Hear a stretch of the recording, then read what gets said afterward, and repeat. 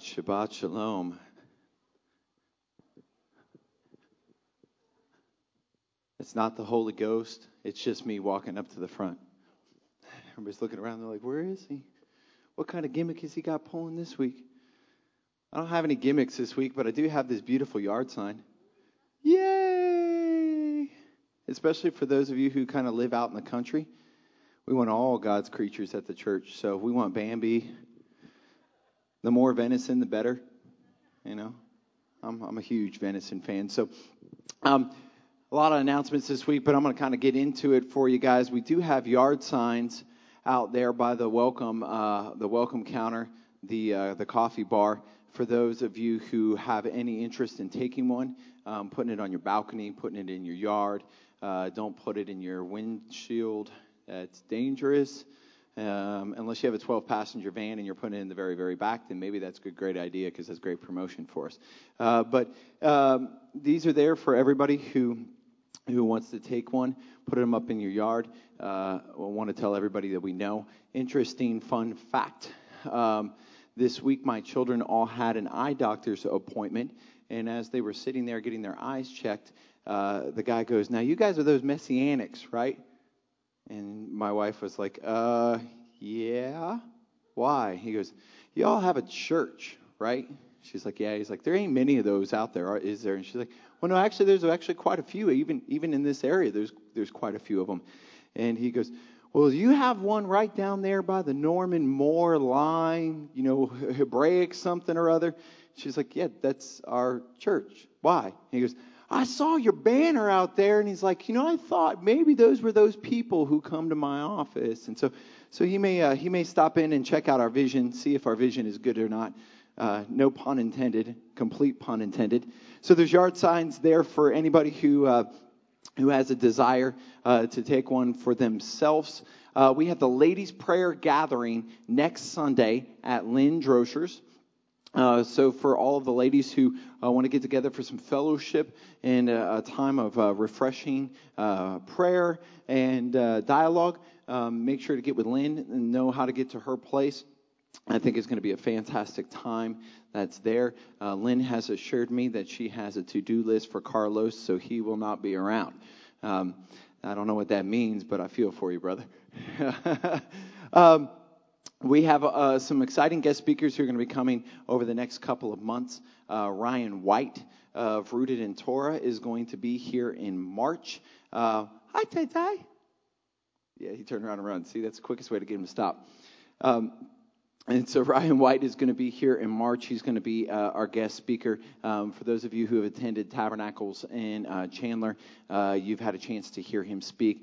A very, very intelligent man, great heart, great family man. One of the big reasons why we're bringing him in, he's a great family man. And so super excited to have him, as well as a friend of mine who we're in the talks with to possibly bring in the month of April. And I won't give his name away yet, but good guy, also a pastor of a congregation in Nashville, Tennessee. And so we're working on trying to bring him in. So we have some nice guest speakers coming in over the next couple of months. How many of you guys are ready for Passover and Purim yet? Yeah? You counting down the days? All right, awesome. I am too. We're counting down the days. About Dr. Jones. Yes, let me give you an update on Dr. Jones. Dr. Jones was moved from ICU middle of this week. He still had some small blockages and clot-like things in his lungs. I heard yesterday that they believe that they have completely dissolved. And they're going to do a couple more tests, but they're going to keep him for about another week. So what was a very scary situation with blood clots in the lungs of Dr. Jones seems to be a miraculous healing. And so he's got a long way to go, but he did send me a picture drinking a cup of coffee, which is his second love. And so he's slowly but surely getting back. So got a lot of people who are sick, a lot of illnesses. Thank you all for who saw on Facebook last night that Jude's blood sugar was dangerously low for like 6 hours and prayed. quick update on him. He finally ate some Jolly Ranchers. It's the only thing he would suck on. And he was blood sugar went up pretty quickly, and he was able to sustain throughout the night. And by this morning, he was up before I was. And so he did not know anything about a Sabbath day rest today. So, but he's up kicking, and he's doing well. And so thank you for everybody who prayed for that. I saw Stephen, we have an outreach gathering coming up this week. For those of you who can attend, please see Stephen and Leisha Drews. We're also going to announce it on our Facebook page as well. And so if you have an interest in being a part of the outreach this week, please see them. We have a technical, I guess, announcement. I don't like really giving these announcements, but need to anyways. And that is that the HFF website is in transition from the website we had to a new website. That was supposed to be done this week. However, the Lord had other plans, and it's been postponed a little bit until Mike Ophel has a chance to get everything kind of put back together with his family. And so if those of you who had signed up to be reoccurring givers and your tithes and that were done through that, you will not see that come out of your bank account from Thursday on. So we are working on getting that all set up at a different place and all that kind of stuff, and we'll let you all know how to do that. We'll send an email out for all of you on that as well. But you should not see any of the reoccurring monthly tithe checks that you give or offerings that you give come out from this past Thursday on. We don't store your credit card, and so we'll have to reach back out and have you reset that up. And so we're very sorry for the inconvenience of that, but we also are saving about $1,000 a year on website, which I think is a better use of the Lord's resources. So $1,000 can go a long way to a lot of people in this community. It doesn't need to go to a mega corporation in Seattle, Washington. And so I think that's it. I've rambled on long enough to get a lot of people through the door. Nobody wants to hear me. So let's go ahead, stand up, say Shabbat Shalom to your neighbors, say hi, and then we're going to join in a time of prayer before we get started in praise and worship. Okay, if I get everybody to start settling back down again.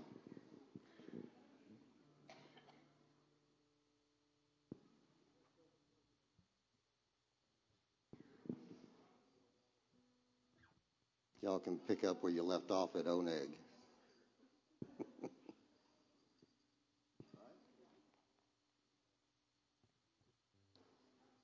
Okay. Shabbat Shalom. Good to see everybody here this morning. There's a lot of things that we can be praying for this morning. Especially we just need to remember Mike and Melissa. Their house burnt down Wednesday night, and they have lost everything. So we just need to. Mike is there right now with some adjuster. They're looking at things. They do have insurance, and so there are some things that are being taken care of, but continue to lift them up because I don't know if you, we just heard about it this morning, and I'm kind of bummed out about it. I'm just kind of taking it in. So if you can imagine what it'd be like for you to have everything you own gone. So just pray for them. Good to see Rosemarie again here this morning. Keep her in your prayers as she continues to recuperate from her foot surgery. And pray for Patrick. He's still waiting for the results from his tests, from his treatment.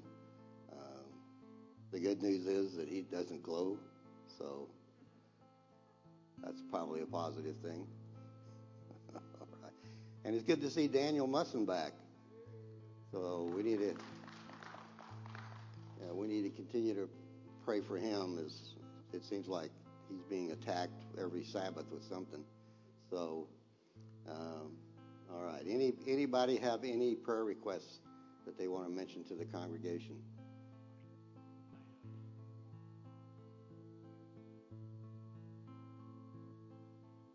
My sister-in-law that you've been praying for a month or so, that's had the cancer on her shoulder. She's been going through a lot of treatments and stuff. She's been at home, but day before yesterday, she got pneumonia and had to go back into the hospital. So continue to pray for her. Ann. remember to pray for Ann. And as Chris already mentioned, we need to keep David Jones in our prayers. Many of you who were at Sukkot last year remember him. Fantastic guy, so we just need to remember him. Okay, anybody else have anything else that we need to be praying for?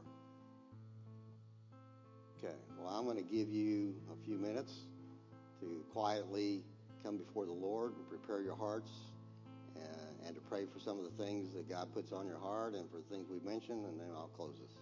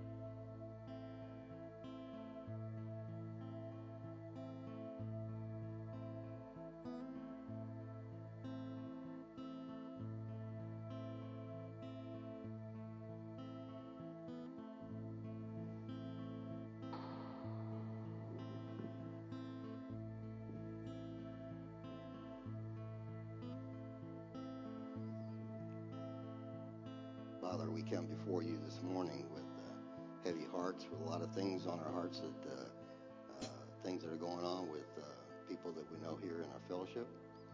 And we lift them up to you. We ask that you would respond positively to the request that we have brought before you this morning. We pray for the worship team as they lead us in worship and ask that our time of worship might be pleasing to you, a sweet aroma to you, and that you would bless it.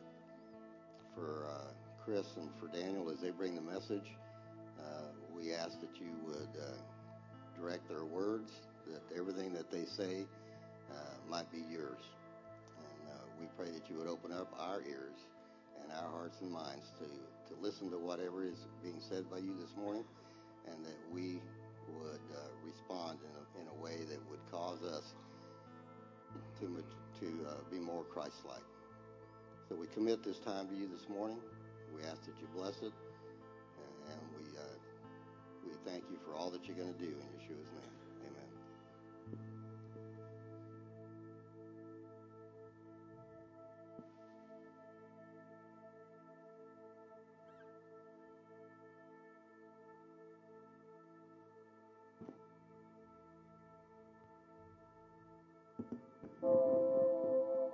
Hallelujah.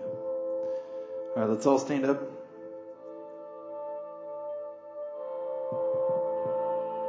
Let's all take a deep breath in and out. I know it's not Erev Shabbat. I know it's the morning. We just rinse off the world, rinse off our jobs, rinse off anything else that's happened this week. Just focus in on the Creator, Adonai Sabaoth, the Lord of hosts. We have a lot to be thankful for this week. We have a lot to give praise for this week. And the Ophel family was kept safe when the fire raged through their home at the hands of El Shaddai, the mighty. Those who are sick have been healed. And there's all kinds of unspoken prayer requests that I don't even know what the Lord is working on in your life right now. And to Him and Him alone We give all the praise and all the glory for what He is doing.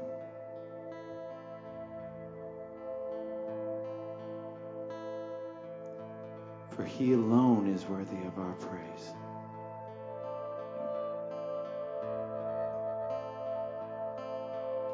For You alone are worthy, God.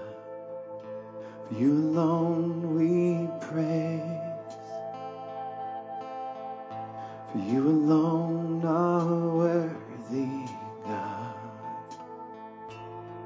Adonai Zavaot. Adonai Zavaot. Adonai Zavaot. Yeah. You alone are worthy, God. You alone we praise. You alone are comforter. We will praise You today. You alone are worthy, God. There is no other name.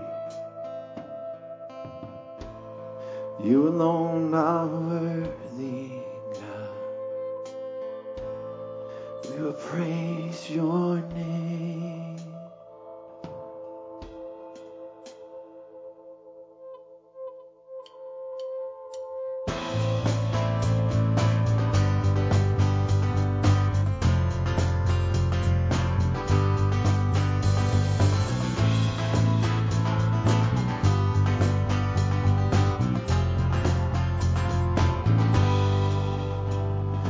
Lord of eternity,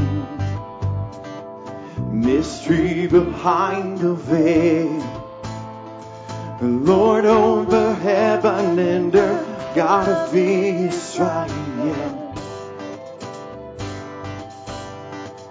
Come with Your wisdom and power, clothed in Your honor and strength.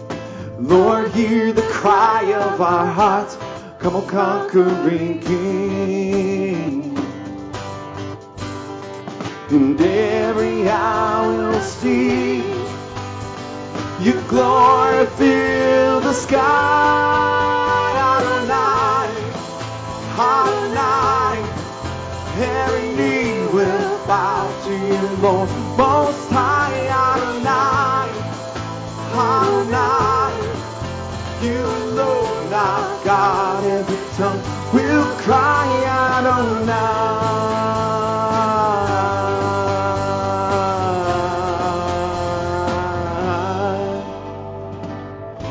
Here Jerusalem waits, praises lifted on high. Hear the beautiful gates long to see You arise. When all of Zion sings, Baruch haba Hashem. Adonai, Adonai, every knee will bow to You, Lord Most High. Adonai, Adonai, You alone are God. Every tongue will cry Adonai.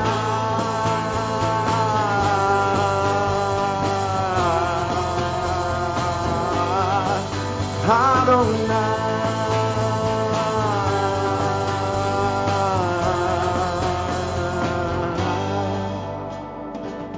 You are Lord over all the earth. You are Lord over all the earth. You are Lord over all the earth. You are Lord over all the earth. There is no other Lord.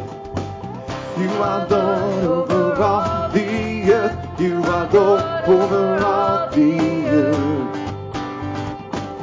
You are Lord over all the earth. You are Lord over all the earth. Sing that with me. You are Lord. You are Lord over all the earth. You are Lord over all the earth. Yeshua is Lord. You are Lord over all the earth. You are Lord over all the earth. Adonai, Adonai. Every knee will bow to you, the Most High. Adonai, Adonai. You alone are God. Every tongue will cry, Adonai, Adonai.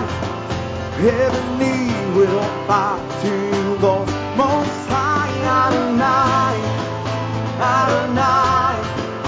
You alone are God. Every tongue will cry, Adonai.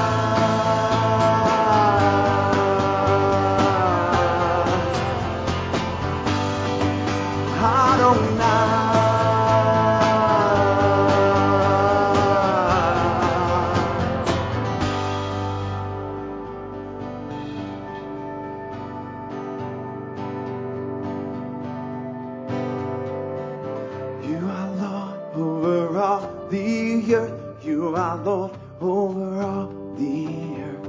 I find joy that you are Lord. You are Lord over all the earth. You are Lord over all the earth. You are Lord over all the earth. You are Lord over all the earth. You are Lord over all the earth. You are Lord over all the earth. Adonai, Adonai. Every knee will bow to you, Lord Most High. Adonai, Adonai. You alone are God. Every tongue will cry, Adonai, Adonai. Every knee will bow to you, Lord Most High. Adonai, Adonai. You alone are God. Every tongue will cry, Adonai.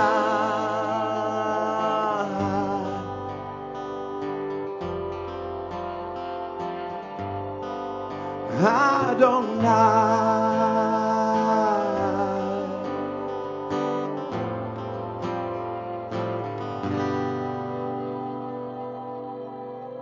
Father, we will declare in this place that you are Lord over all the earth.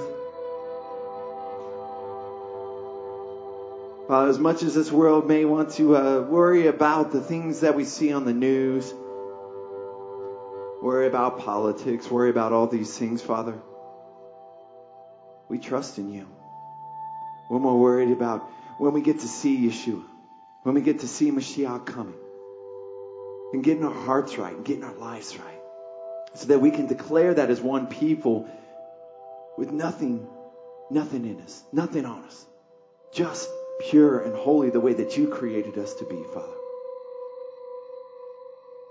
Father, come and cleanse our lives. Come and cleanse our minds, Father. Renew us.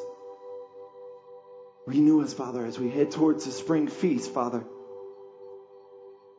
And just like Esther saved your people, Father,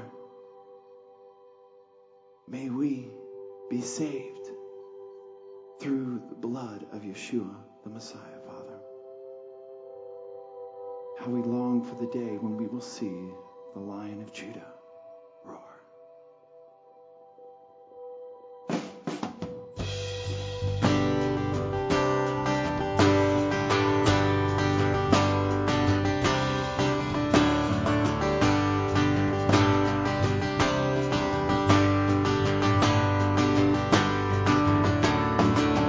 You're the Lion of Judah, the Lamb who was slain.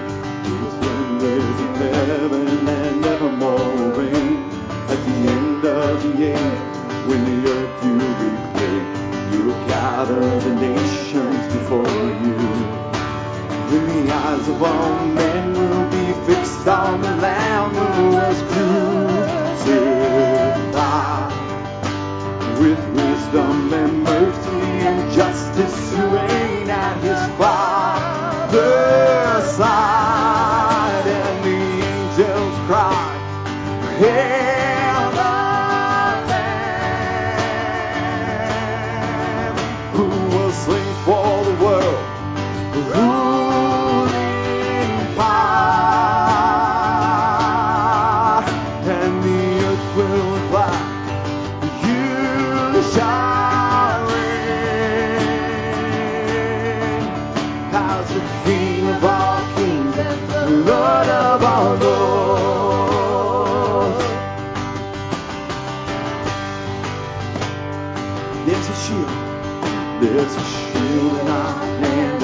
sword at our side. There's a fire in our spirit that cannot be denied. 'Cause the Father has told us, for these you have died. When the nations will gather before you, when the ears of all men will hear of the Lamb who was crucified, who descended to hell, yet was raised up to bring out his Father's side. And the angels cried, hail the Lamb who was slain for the world, ruling power. And the earth will reply, you shall reign as the King of all kings and the Lord of all lords. And the angels will cry, hail the Lamb who was slain for the world, ruling power. Come and rule and reign, God. And the earth will reply, you shall reign as the King of all kings and the Lord of all lords.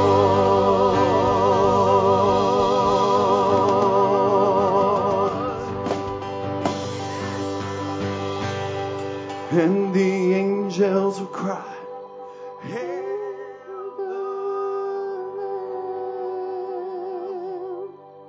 who was slain for the world, ruling power. And the earth will reply, you shall reign as the King of all kings and Lord of all lords.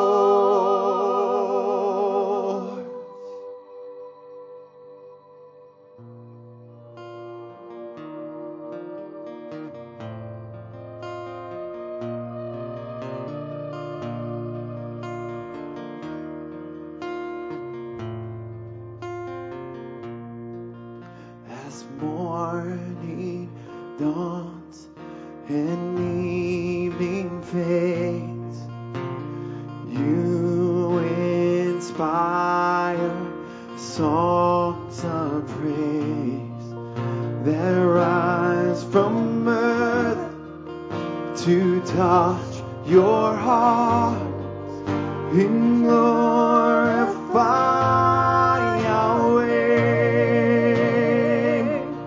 Your name is a strong and mighty tower. Your name is a shelter like no other. Your name, let the nations sing it louder. 'Cause nothing has the power to save like Yahweh.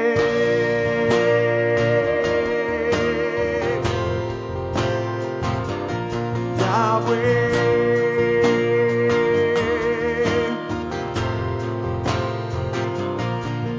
Yeshua, in your name we pray. Come and fill our hearts today. Lord, give us strength to live for you and glorify your name. Your name is a strong and mighty tower. Your name is a shelter like no other. Your name, let the nations sing it loud. 'Cause nothing has the power to save like your name. is a strong and mighty tower. Your name provides shelter like no other. Your name, let the nations sing it loud, 'cause nothing has the power to save like your name.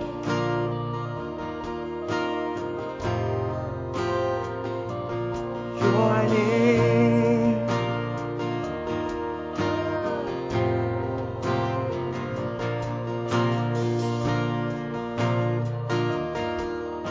Is a shelter like no other. Your name is a shelter like no other. Your name is a strong and mighty tower. Your name.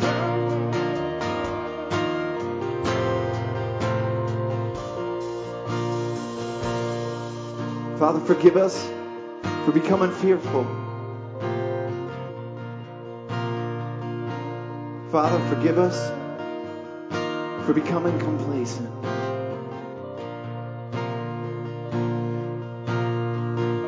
Because you have given us the breath of life, Father,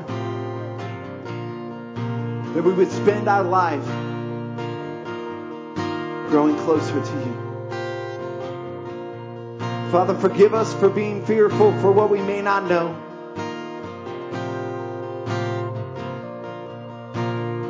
Forgive us for not trusting you in our fear.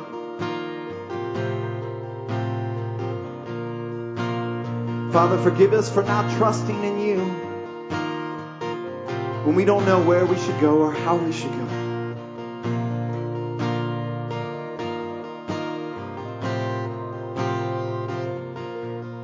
Yeshua, in your name we pray. Come and heal our hearts today. Lord, give us strength to live for you and glorify your name. Let's sing that again.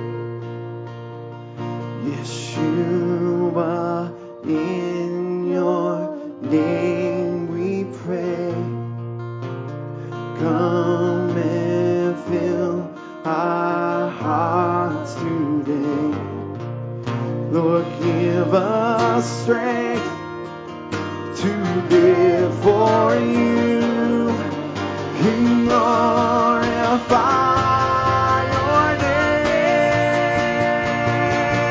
Your name is a strong and mighty tower. Your name is a shelter like no other. Your name, let the nations sing it loud. 'Cause nothing has the power to save like your name. It's a strong and mighty tower. Your name is a shelter like no other. Your name, let the nations sing it loud. 'Cause nothing has the power to save like your name.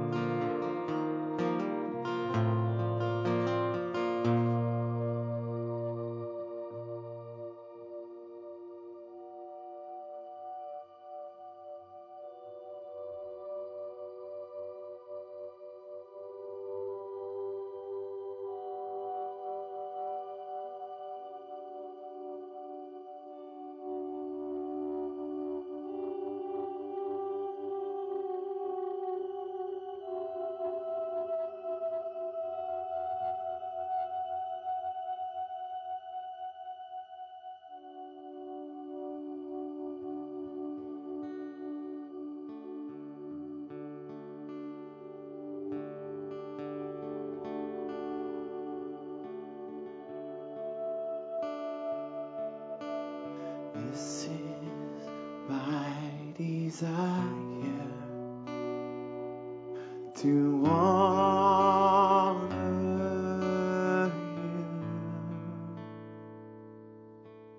you, Lord, with all my heart, I worship you.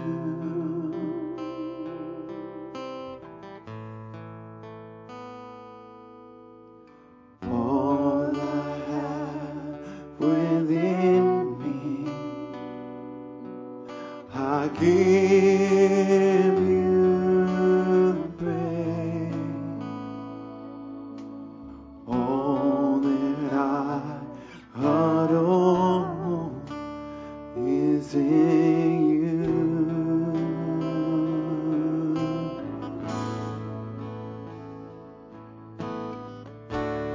Lord, I give you my heart, I give you my soul.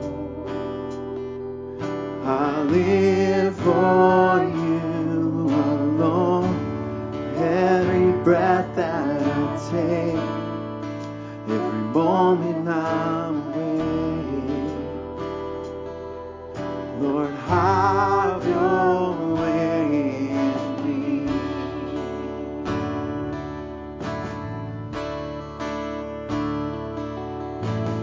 This is my desire to honor you, Lord, with all my heart, I worship you.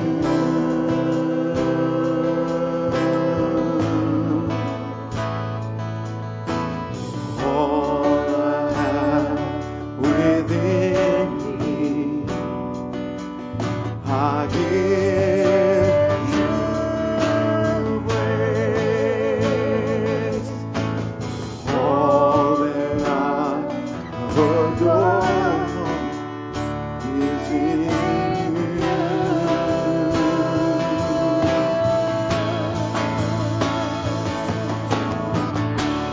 Lord, I give you my heart, I give you my soul. I live for you alone.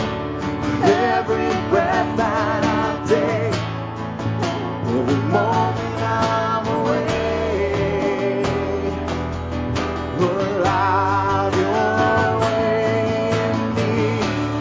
Lord, I give you my heart, I give you my soul.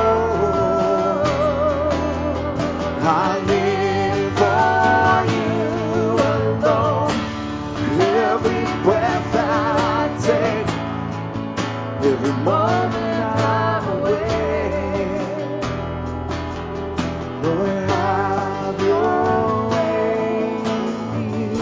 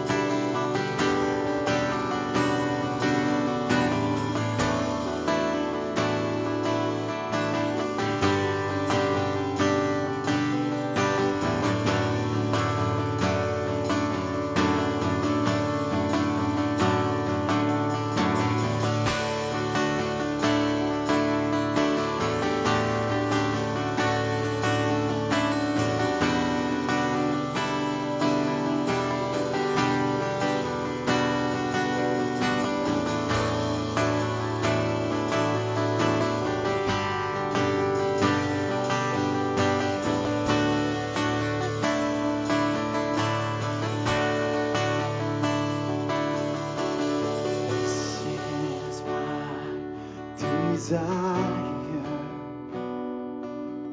to honor you, Lord, with all my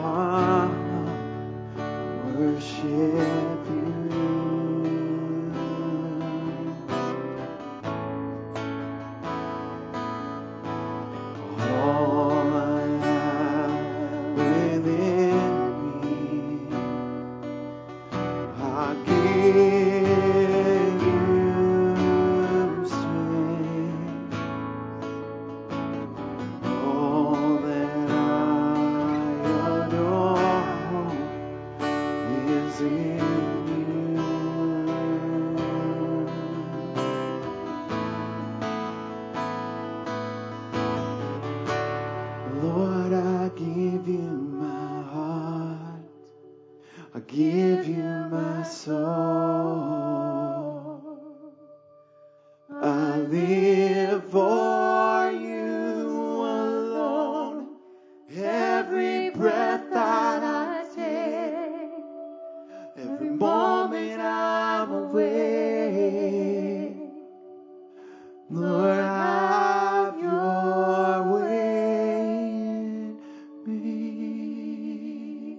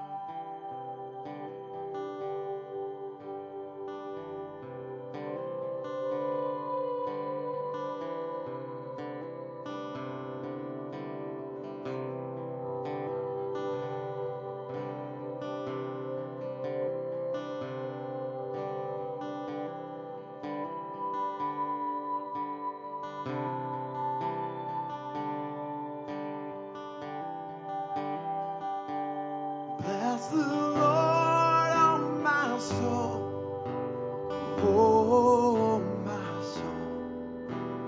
Worship His holy name. Sing like never before. Oh my soul, I'll worship Your holy name.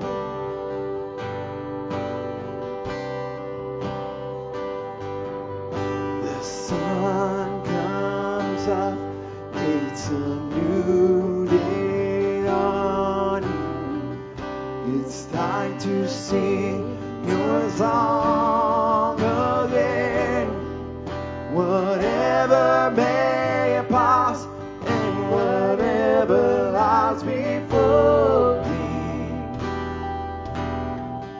let me be singing when the evening comes.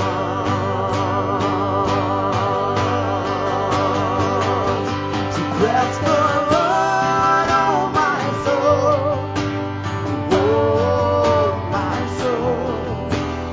Worship His holy name. Sing like never before. Oh, my soul, I will worship Your name.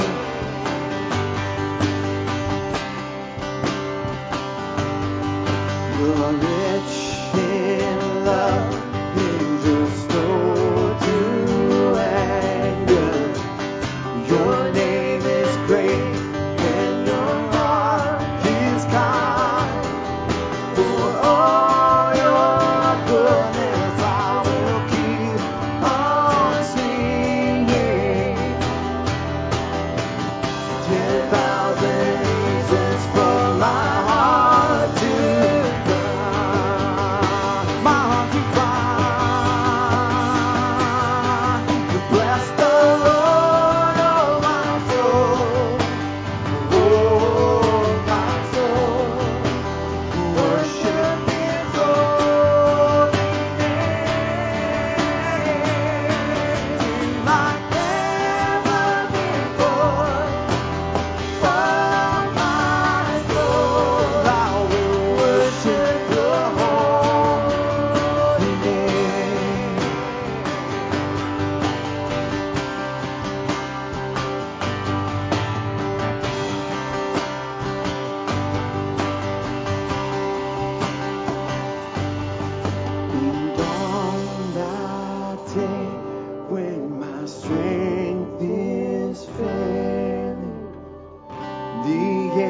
draws near and my time has come. Still my soul will sing your praise unending. 10,000 years and then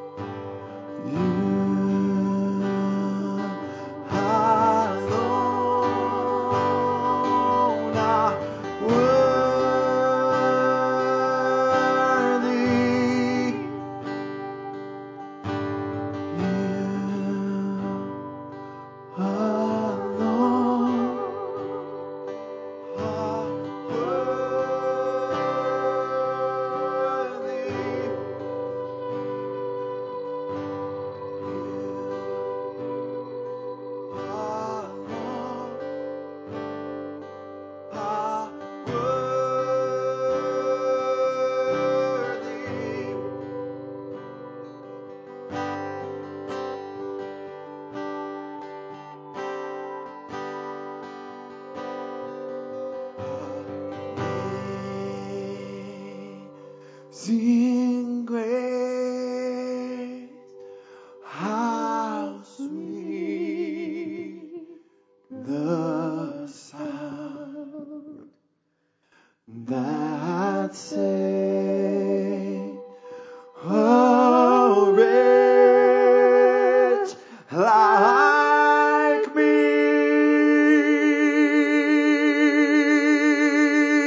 I once was lost, but now I'm found. Was blind, but now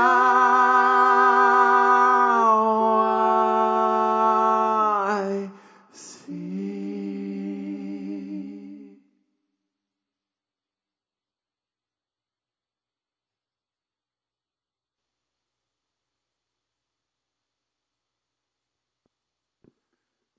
It is the name of Yeshua that we proclaim.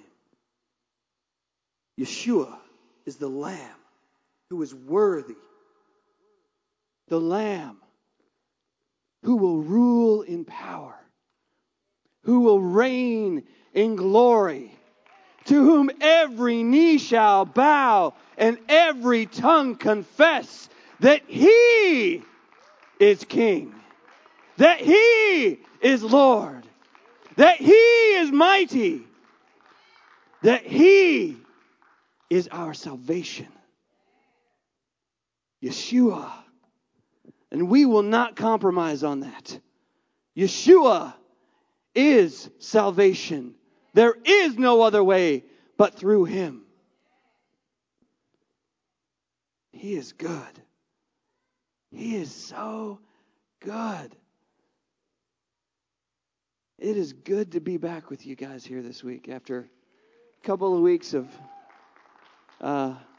various maladies and so forth. So I was able to join you guys online and laugh at all the parts you guys laughed at. So, but this week's first five comes out of the Torah portion, bo. So this is a real easy Hebrew word for everybody to learn, bo. Yeah, real easy, right? It means, in the context, it either means go or come. And it all depends upon the context within which it's given. But it's an action word. It's going somewhere, essentially. And so we see that what happens here in this parashah is that we've been reading for the last couple of weeks the story of the Exodus and the plagues that came upon Egypt by the hand of the Almighty. And we see here the culmination of these plagues, the 8th, 9th, and 10th plagues played out.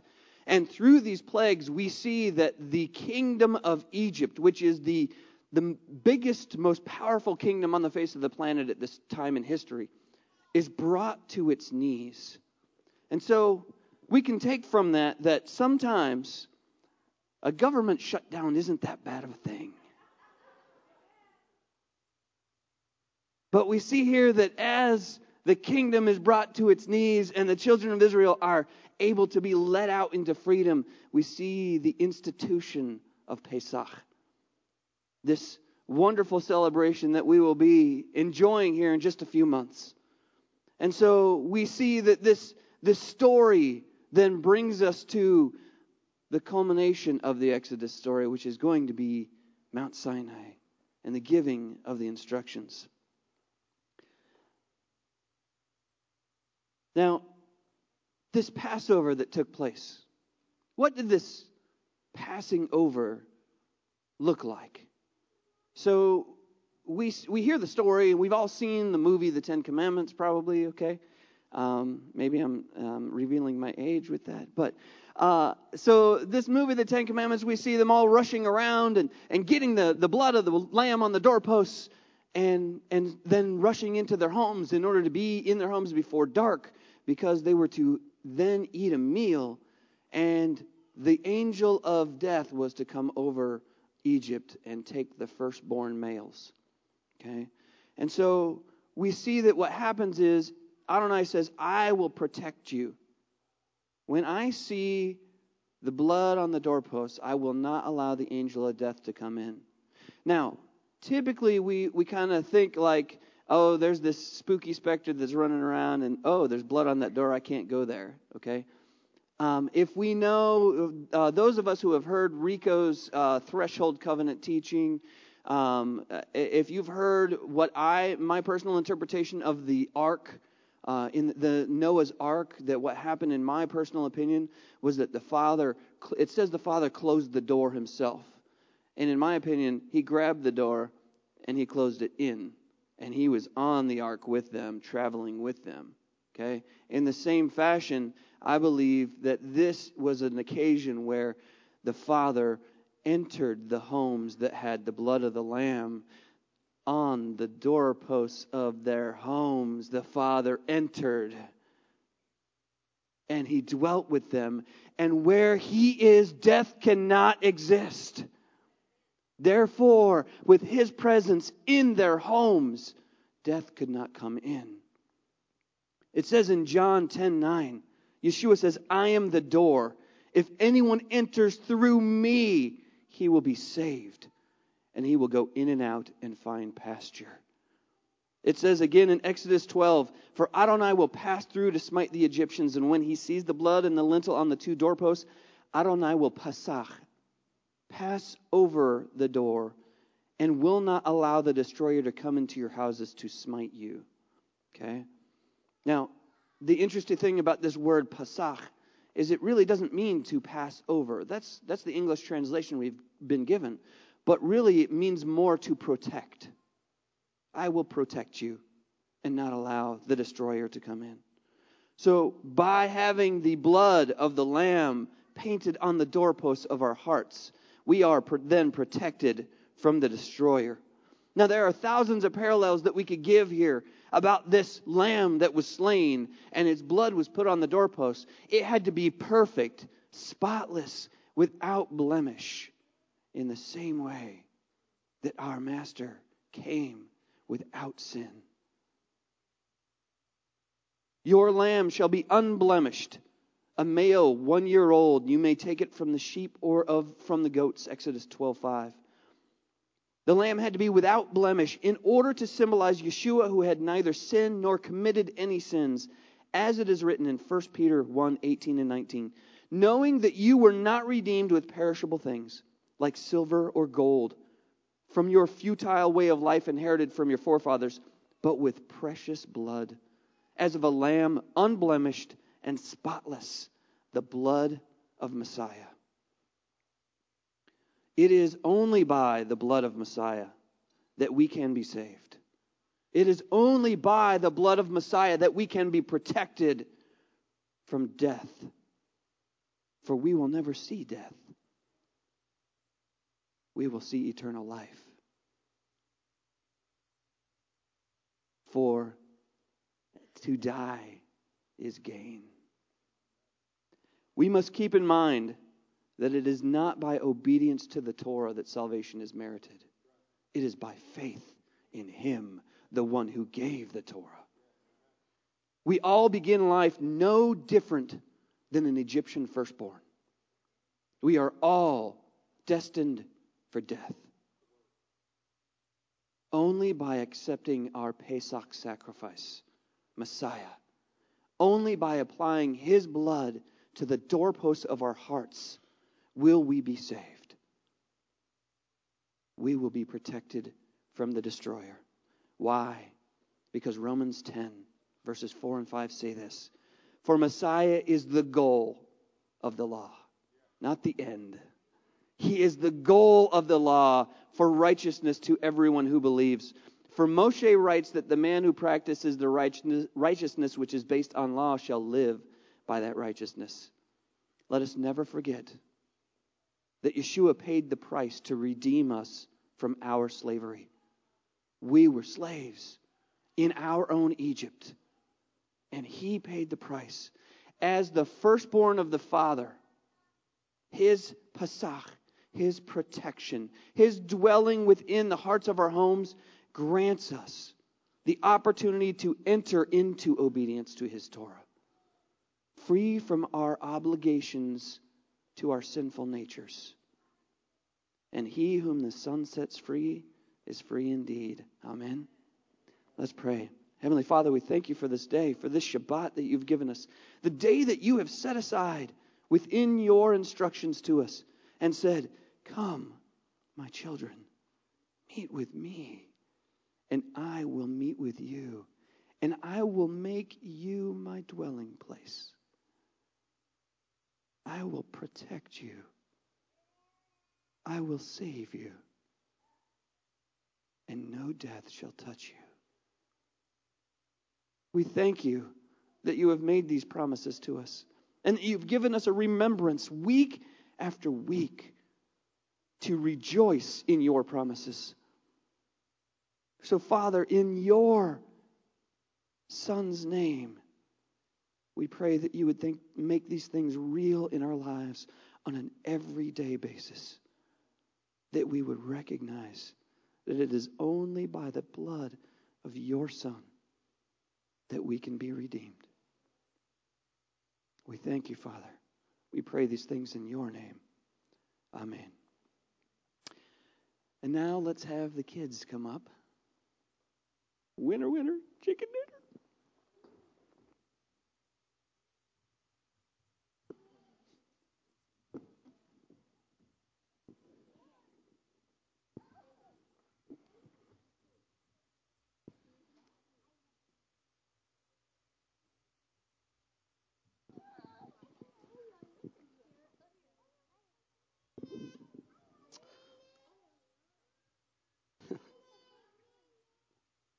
What a wonderful group of kids we have this week.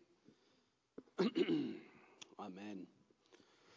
Dear Heavenly Father, we thank you, Lord, for each and every one of these precious souls, these children that we have before us here, and those that are not with us today, Father. We pour out a special blessing upon them, and we pray that you would lift them up, that you would encourage them, that you would instruct them, Lord. Lord, you've put them in our care, and you've entrusted their care to us, the parents and the elders, Lord.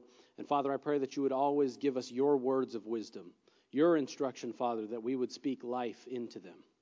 So, Father, I pray that you would give us that wisdom, that you would encourage us, the parents, as well as any elder that has an opportunity to speak life into a young child, Father. I pray that it be your words, your instruction, and that you would pour out your Spirit and surround them in your perfect will. So, Father, we pray that you would make the sons to be as Ephraim and Manasseh, make them fruitful and multiply, and make them righteous men before you. And, Father, I pray that you make the daughters to be as Ruth and as Esther, and make them righteous daughters of Zion, and may words of kindness and your mitzvot be in their mouths always. So, Father, we pour out a blessing upon them. Father, we pray that you would turn your face toward them, lift up your countenance upon them, and give them peace. It's in your Son, Yeshua, that we pray all of these things on this Sabbath day. Amen. All right, kids, we have a kids class for you today, ages 4 through 12. You are free to go to your class.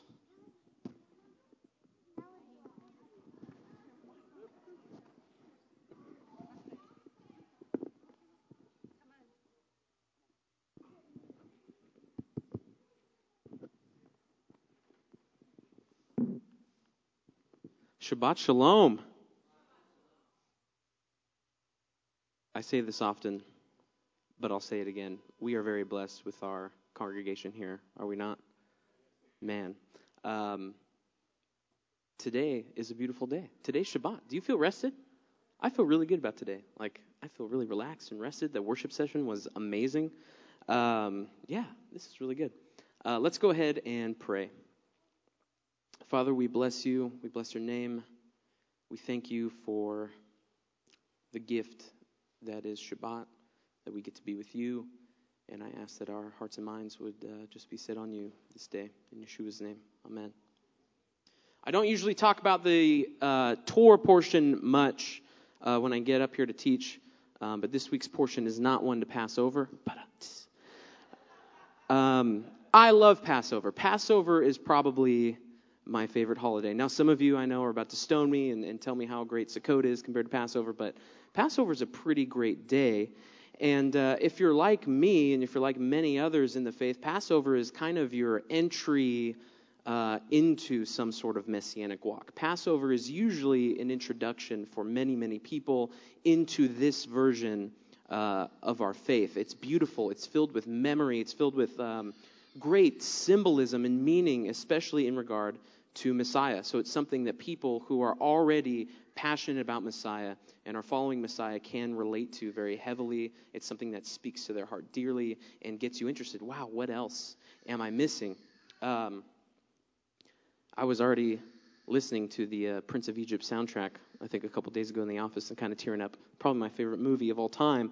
But it's cool, the way the Torah portions are set up is cool, because here, just a couple months before Passover, we start talking about Passover. It gets on our minds, and we start preparing and planning ahead for that.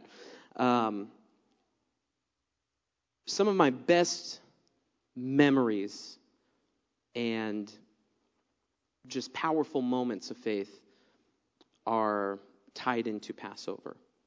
I remember the very first time I ever kept Passover and saw the beauty, in the Seder, and something that at one point in your life is communion, just a quick, as Monty brought up in the broadcast last night, just a quick 5-minute, exchange that you do in church now becomes this whole drawn out night where you realize all this beauty and richness, and how what Messiah did is so much a part of God's greater story of redemption. It's beautiful.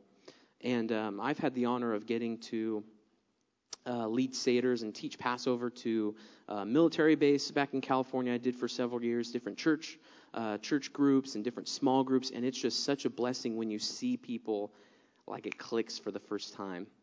When they're breaking the matzah, they're going in, they're like, oh my gosh, people are tearing up, and breaking down. This is so beautiful. Why haven't I been doing this? Anyone can relate to that? Yeah. Sadly, also, one of my worst memories and experiences of being in this walk is associated with Passover. I remember one time in a congregation I was a part of, and I'm going to kind of share a personal story here, but that's okay. I do that with you guys often. One time I was a part of a congregation, and we were having a Seder. Now, the team of us who were putting on the Passover were kind of split on particular issues regarding Passover and how it should be held and how it should be hosted and whatnot. And long story short, basically, the majority consensus, the decision that was made was that our Passover Seder, was only going to be able to be attended by those who were, and I quote, in covenant. What that ended up meaning was people who were like us, who kept Torah like us, who believed the same doctrines like us, and if you weren't part of us, you weren't going to be allowed at the Seder. Maybe you can come and learn about the Seder on a different night or something like that. We had a family that came to our congregation, a beautiful family. And as is common in the movement, not all couples are on the same page when it comes to this faith. It's very common for a wife to attend a Messianic congregation and not her husband, or vice versa. And we had one of these scenarios where there was a great woman who was attending our congregation. She had beautiful kids who were part of our programs and just loved being a part of our congregation, found such beauty and life and meaning in it. And her husband had attended, I think, maybe 1, maybe 2 events with us. And in my opinion, I think maybe he was even warming up to the idea that, okay, these people aren't crazy and in a cult, and my family's not going in the wrong direction. Maybe this can be normal and actually good for my family. But he was not Messianic. He didn't wear tzitzits. He didn't necessarily eat kosher. So in preparation for this Passover, somehow along the lines, it was told to this gentleman, or to his wife rather, this year for our Seder, we're only having people who are in covenant join and eat the Passover with us. So I'm sorry, but your husband cannot attend. She never came back. Her kids never came back. We as human beings can take things that are beautiful and make them not. We can take things that are powerful and full of life and meaning and can miraculously change lives. We can take those things that God gives us, and in our own twisting of it, can make it destructive and hurtful and push people away from God. Tragically, this ends up being a common theme with the nation of Israel.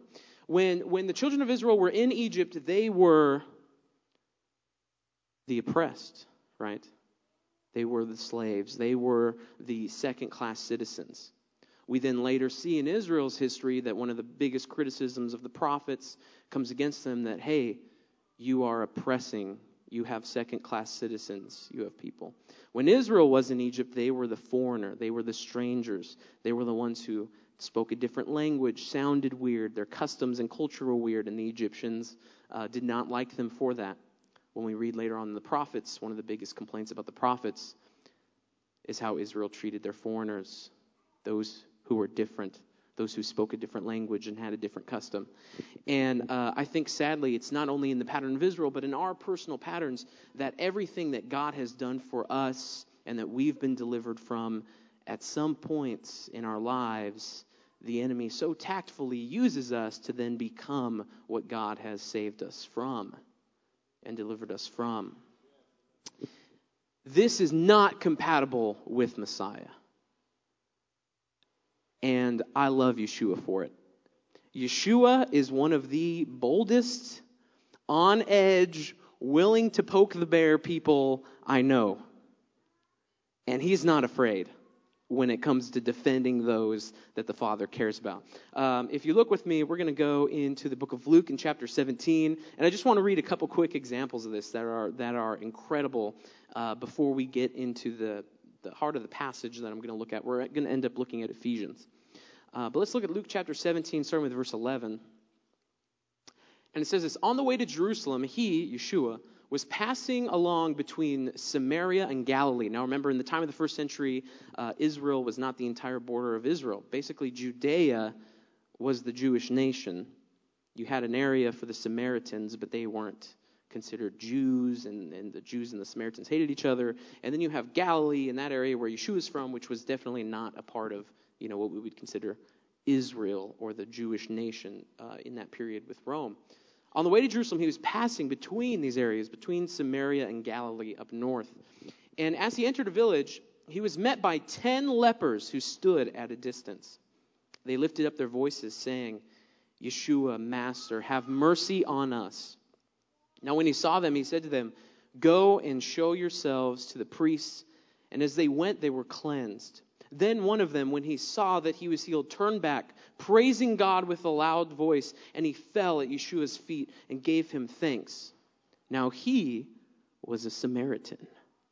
Dun, dun, dun, dun. Right? For us, Samaritan is not really a dirty word. Pharisee is a dirty word, but for us, Samaritan isn't a dirty word. And I'm pretty sure I've brought this up many times up here. Samaritan is a huge dirty word for Yeshua's audience. Samaritans were the worst of the worst when it comes to religious enemies to the Jewish people. Samaritans you couldn't get much worse than that as far as religious enemies go. Now he was a Samaritan.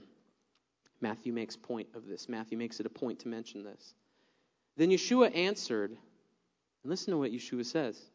Were not 10 cleansed? Because what does the text say? There were 10 lepers. They cried out. Yeshua healed them. And one leper came and praised God and fell at his feet. And which one was that? He was a Samaritan. Were not 10 cleansed? Where are the 9? Was no one found to return and to give praise to God except this foreigner? And he said to him, "Rise and go your way. Your faith has made you well." There's another passage in Matthew in chapter 8. When he had entered Capernaum, a centurion came forward to him, appealing to him, "Lord, my servant is lying paralyzed at home, suffering terribly." And he said to him, "I will come and heal him." But the centurion replied, "Lord, I am not worthy to have you come under my roof, but only say the word, and my servant will be healed." So Yeshua accepts. Yeshua says he's going to heal him. He says, "I'm not worthy to have you in my home. Just speak it, and I know that he will be healed. For I too am a man under authority, with soldiers under me. And I say to one, 'Go,' and he goes. And I say to one, 'Bow,' and he bows." No, okay. "And to my servant, 'Do this,' and he does it." Now when Yeshua heard this, he marveled and said to those who follow him, "Truly I tell you, with no one in Israel have I found such faith." And these are just two examples. The gospel writers seem to make it a point, and like I said, I know I mentioned this so many times, and I'm not apologizing for being repetitive here, because it's just a message that needs to be said, especially when it comes to this Passover season. The gospel writers and the New Testament authors make it a point to flip our perspective of who's good, of who's bad, of who's in, of who's out on its head. And constantly throughout Yeshua's ministry, we see him going to those whom we would consider way, way off limits. People oftentimes, we would say, are not allowed at our Passover Seders. Definitely not. They are not in covenant. And he shows examples of people we would discount very easily, but because they have faith, because they trust God, and because they are willing to have God transform them, they are in. It's not a message of saying there are no boundaries. And it's not a message of saying that, it's kind of a free-for-all where sin doesn't matter and these sorts of things don't matter. No. It's the message that, when it comes to who we are with God, we're all on a level playing field, in that if we are humble, if we are repentant, and if we have faith in God, knowing that no matter what's up with me, if I am willing to be transformed, and if I am willing to repent, and if I am willing to allow God to work on me, I can be a child of God. Because it's about what he can do with me. I'm going to share something else personal with you guys. I hope you don't mind. I know I get way too personal with you guys. So, this might be TMI for a little bit of you. So just, if you're sensitive. Okay. I remember when I got circumcised. I'm not going to go into that. But it was later in my adult life. It was into my Messianic life. When I ate that first Passover, you know what? I didn't feel like this Passover was somehow magically so much more meaningful to me. I didn't feel like, I am now experiencing Passover in a way I've never experienced it before, and wow, I am so much closer to God now. My first Passover was my best Passover. And the experience and the nearness I had with God was just as powerful then as it was later in my walk, when maybe I incorporated things I haven't incorporated before. And my relationship with God before I started eating kosher was just as powerful and life-changing and altering with how I interacted with people when after I started eating kosher. Because what matters to God is someone who is willing and teachable and humble. You can be all the way at the end of the path, but if we are stubborn and hard to work with, but you can be at that very first step. And if you are teachable and repentant and willing and transformable, wow, nothing will get in the way of that. Now, I've been really convicted lately because, like I said, it's easy for us to take things that God has done miraculously in our lives, areas of healing and forgiveness and powerful transformation, that we then take those and we use those against others. We do this when we become Messianic, right? It's easy for us to then look at those who we would consider further back in the path and have some, resentment, some bitterness, some things. But then it's just as easy for us to then say, oh man, Messianics are crazy. Oh man, Messianics are they hate Christians and this and that. And then become what you're accusing the people you don't like, what you're accusing them of, you then become that thing. I've done that. I've been extremely guilty of that. All of us have been guilty at one point in time, I believe, right, of taking things that we don't like and then becoming that to others. Now, this is not new to us. We are not the first people to experience this. Go with me to the book of Ephesians. The book of Ephesians, and we're going to look in chapter 4. The book of Ephesians, the letter to the Ephesians, is a really beautiful letter. This letter was written by Paul at the later portion of his writing career. In fact, he is in prison. He is soon to face death.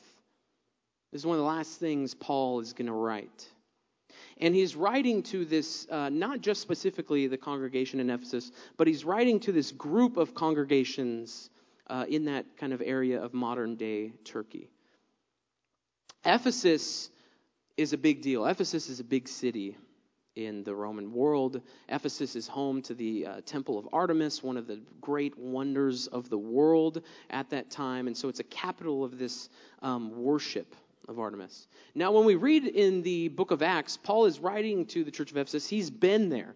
He's been to these congregations in modern-day Turkey, specifically Ephesus. In fact, we have recorded in the book of Acts where Paul goes to Ephesus and he starts preaching the good news in the synagogues. And he's telling them about Yeshua. And it takes about 2 months before the leaders of the synagogue are like, get this guy out of here. They boot him, they kick him out, and they start talking bad. Anyone who is following the way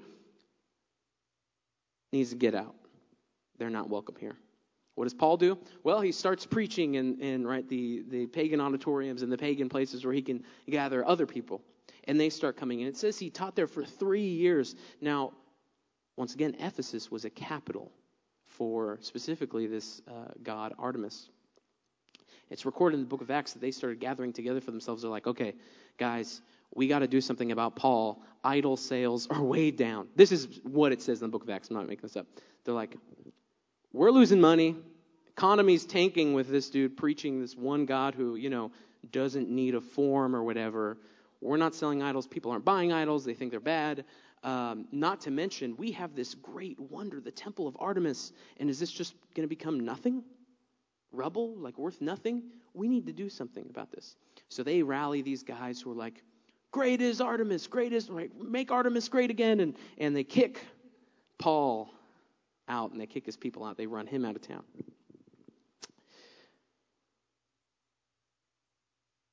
The congregation there in Ephesus were hated and outcast by their Jewish brothers and sisters in the synagogue, and they were hated and outcast by the pagans, by the everyday Roman there in that area. Not only that, they were hated and outcast by the government, right? It would be a long time before the Roman government started liking Christians. For the longest period of time, they would hate them, burn them, throw them in with the lions. I mean, so they were confronted on all sides with division. My Jewish brothers don't like me. My Roman brothers don't like me. The government doesn't like me. Paul in this letter so beautifully talks about unity amongst believers. And in chapter 4, he starts to talk about the application of this. And it says this, starting with verse 1 in Ephesians chapter 4. I, therefore, a prisoner of the Lord, urge you to walk in a manner worthy of the calling to which you have been called, a.k.a. you are now children of God. You must now act like children of God. With all, look at this, humility and gentleness, with patience, bearing one another in love, eager to maintain the unity of the Spirit in the bond of peace. There's something else about the story with Paul and the Ephesians. Now, he was in prison when he wrote this, right? And he's about to die. This is at the end of Paul's life. He doesn't know he's going to die necessarily, but he's going to die. And he talks about being a prisoner, but he's specifically in prison writing to the Ephesians. And he makes mention that it's because of the Ephesians, in a way, that he is in prison. I don't know if you guys remember this, but Paul goes on all these missionary journeys, right? And he's teaching at all these congregations, and he's telling people about the Messiah, and people's lives are being transformed. They're deciding to join the faith. They're being radically transformed. God's doing amazing things. People are being healed. Like, it's blowing up for followers of Yeshua. He comes back to Jerusalem, and they start telling of all these amazing things that God is doing with them. And what's the report he gets from the council in Jerusalem, from Peter, James, and the guys? Wow, that's awesome. Praise God. Hey, Paul, by the way, people are saying like you hate Moses and the temple and that you're teaching against this stuff, and we need to kind of squash this because it's looking real bad for us. What's their conclusion to that? What do they recommend for Paul? Here's a couple guys who have done a Nazirite vow, right? Go take them to the temple, pay for their offerings, for the fulfillment of their vow, the mikvah, all of that. And that'll prove that you still value the temple. It'll prove you still value the Torah, and that these rumors that you're teaching against the temple and the Torah and all these things are nothing. So Paul says, okay, I'll do it. So he goes. And he goes in. Acts 21, verse 27. When the 7 days were completed, right, of the fulfillment of their vow, of this process Paul is doing to take these guys to prove that he's not against his Jewish brothers and sisters, the Jews from Asia, okay, now we're not talking about Asia like we would think, okay? We're not talking about way East Asia. Asia in here is a reference to that modern-day Turkey area where Ephesus would be. Jews from Asia, seeing him in the temple, stirred up the crowd, right? Because these were the guys who kicked him out because he was converting all these Ephesians. They stirred up the crowd and they laid hands on him, crying out, "Men of Israel, help! This is the man who is teaching everyone everywhere," right?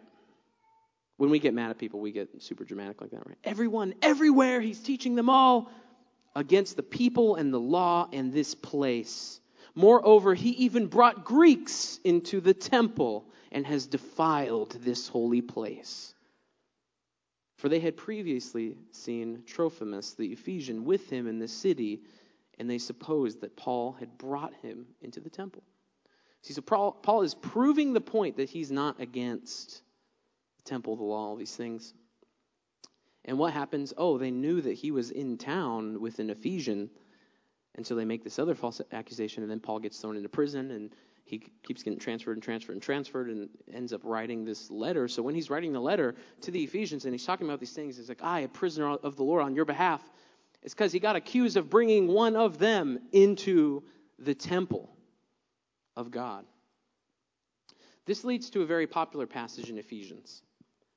Ephesians chapter 2 and verse 13. This is one you're probably well familiar with if you're, a messianic apologist or whatnot. But now in Messiah Yeshua, you who once were far off have been brought near by the blood of Messiah. For he himself is our peace, and has made us both one, and has broken down in his flesh the dividing wall of hostility, by abolishing the law of commandments expressed in ordinances, that he might create in himself one new man. Everyone say that with me. One new man in place of the two, so making peace, and might reconcile us both to God in one body through the cross, thereby killing the hostility. Now, we know many people who would use this passage and say, see, Yeshua's work was, Jesus got rid of the commandments because commandments are bad, and that's what keeps us divided, and, God's law is evil, and do away with God's law, right? But when we're actually looking at what's going on in the whole scenario, Paul is in prison. Why? For a false accusation that he brought a Greek into the temple. Why is this such a big crime? Well, there was a wall there in the outer court of the temple, and they found it. They've excavated and they found this wall where there's this inscription that says basically, Gentiles be warned, don't go any further, we will kill you. It paraphrased, of course, this isn't the actual. But Gentiles, this is God's house, you are not welcome here.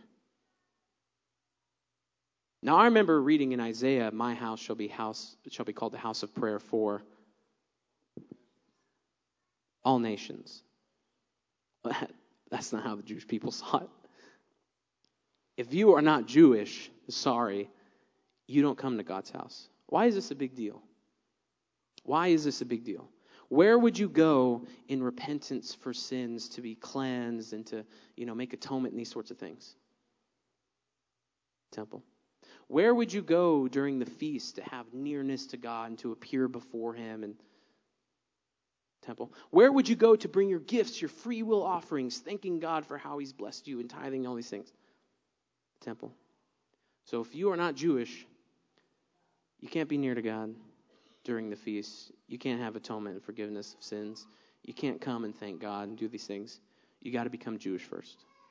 And this is actually Paul's biggest opponent, are believers who actually teach and push this.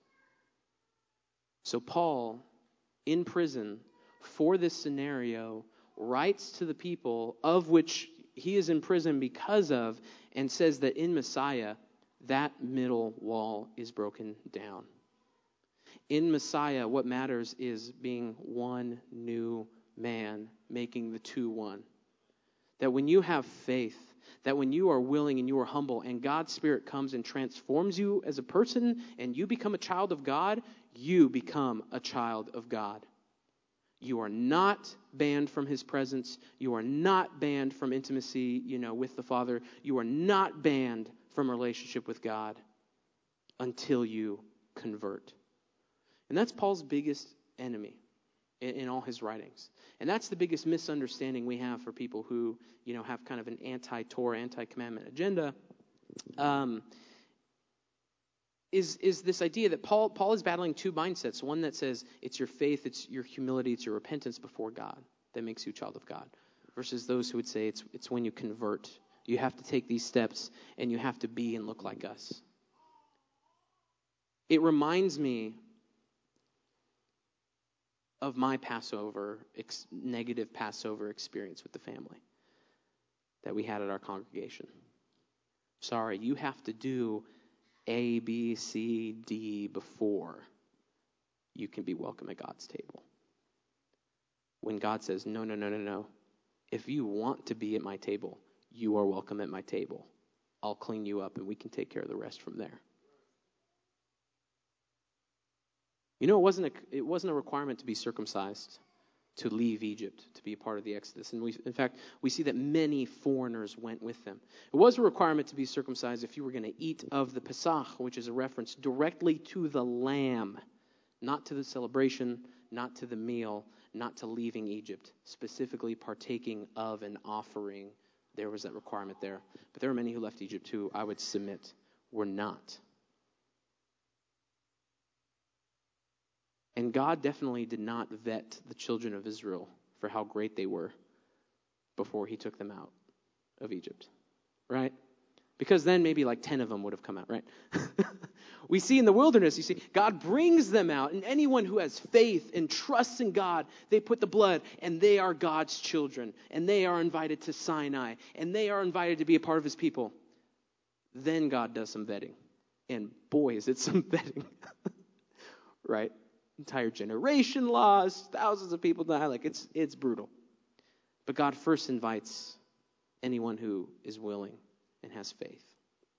I'm going to close with this verse in Galatians chapter 5. Paul writes words that are very relatable here. And remember, in Paul's writings, most of the time, circumcision and uncircumcision doesn't refer to the commandment or the act. It refers to two groups of people, circumcision being those who are halakhically Jewish, whether by blood or by conversion, uncircumcision being those who are not halakhically Jewish. So technically, you can have someone who's circumcised and be considered part of the uncircumcision. Galatians chapter 5, starting with verse 2. Look, I, Paul, say to you that if you accept circumcision, aka if you accept the message of these other believers in Yeshua, that this is the way to salvation, that this is the way to become a child of God, that you have to fill out your, resume first before God, before He accepts you as a child, Messiah will be of no advantage to you. I testify again to every man who accepts circumcision that he is obligated to keep the whole law. If you're going to judge whether you're a child of God or not based on your resume, well, you better have a resume, basically, he says. You are severed from Messiah. You who have been justified by the law, you have fallen away from grace. For through the Spirit, by faith, we ourselves eagerly wait for the hope of righteousness. For in the Messiah, Yeshua, neither circumcision nor uncircumcision counts for anything, but only faith, working through love. You were running well. Who hindered you from obeying the truth? This persuasion is not from Him who calls you. A little leaven leavens the whole lump. I have confidence in the Lord that you will take no other view, and the one who is troubling you will bear the penalty, whoever he is. But if I, brothers, still preach circumcision, why am I being persecuted? In that case, the offense of the cross has been removed. I wish those who unsettled you would cut themselves off. Paul speaking with very strong and graphic language. I would argue, pun intended. For you were called to freedom, brothers. Only do not use your freedom as an opportunity for the flesh, but through love serve one another. For the whole law is fulfilled in one word: you shall love your neighbor as yourself. But if you bite and devour one another, watch out that you are not consumed by one another. Paul's talking to who? The Galatians. So he's saying they are experiencing all this backlash, all this hate, all this offense. But then his advice to them is not to fight fire with fire. He says, you're being persecuted for all these things, and that's not right. But guess what? You love them, and you serve them in love, and you don't bite and devour one another. Later in Ephesians, I know I said I would end with that verse, but anyone who stands up here and says they're going to close with that verse, they probably have 3 more verses.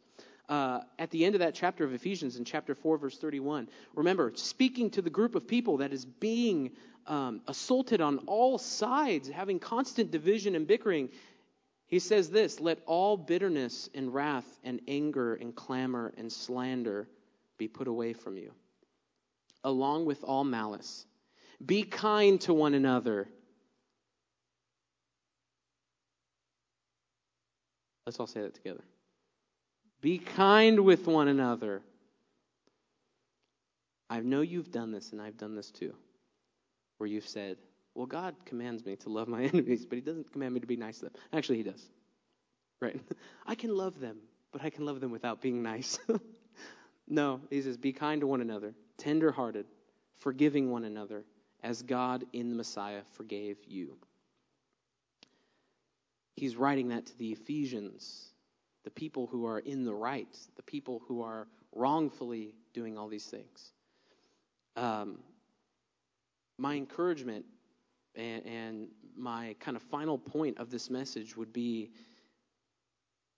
man is really good at building walls, right? Especially in the temple there, we have the dividing wall, saying, Gentiles, you can't come in, and God's really good at breaking them down. And we celebrate and we thank God for all the things he's given to us, he's done for us, he's done with us. And then we become what we were delivered from, oftentimes. Whether it's with certain groups of people, whether it's in our congregations, whether it's with people, of certain religious persuasions saying, well, they haven't gotten this, and this right yet, so they can't. My encouragement, my final point would be to take the advice of Paul, to take the pattern of the Passover, to take what we see with the message of Messiah, Yeshua, that whether we like it or not, people who have faith in God, people who trust in God, people who are willing to be mended and molded by God are our brothers and sisters. And just like you can't choose your family on earth, you can't choose your heavenly family either. You can't choose your kingdom family. And sometimes we have that sibling that we cannot stand, man, and they will just not get it right, and the Lord needs to slap them upside the head. And you know what? He will. And he'll slap us upside the head too a couple times. But our brothers are our brothers, our sisters are our sisters. And we need to remember that. And we need to love each other. And I am guilty of this. And I want to apologize for times that I have been unloving and unkind to people of a different persuasion than me. Because oftentimes it's in our righteous cause, right, that we think, oh, no, we're doing something great, we're fighting for a good cause, that we become what we're preaching against, and that we become that enemy. Let's go ahead and close with prayer. Father God of Abraham, Isaac, and Jacob, great and awesome God, we love you, we bless you. We thank you for the special time where we remember freedom, where we remember redemption, where we remember that we can trust in you, that you and you alone are the one that we can put our faith and trust and confidence in. God, we bless you for the gift you've given us, and we ask that you would strengthen us and empower us to be able to give that gift to others, to represent you to others. Let us be ambassadors of you and not ambassadors of Egypt. We bless you and we thank you for the Sabbath day. In Yeshua's name. Amen.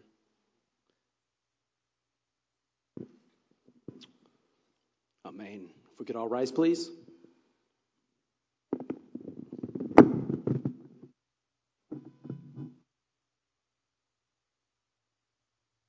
And the Lord spoke unto Moshe and said, Tell Aaron and his sons, this is the way you shall bless the children of Israel.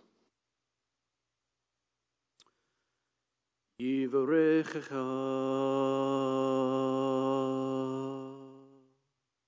Adonai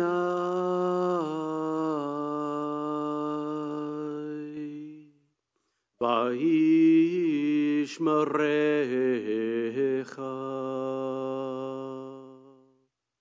Yair Adonai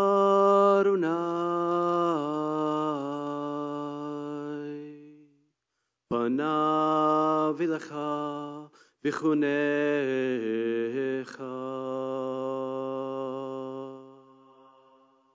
Yisa Adonai Panav Elecha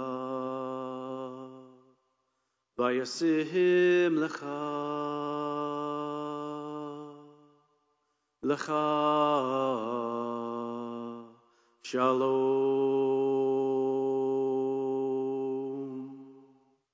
B'Shem Yeshua HaMashiach, Sarcha Shalom, Shalom. May the Lord bless you and keep you. The Lord make his face to shine upon you and be gracious to you. May the Lord lift up his countenance upon you and give you peace. In the name of Yeshua the Messiah, the Prince of Peace. Shalom.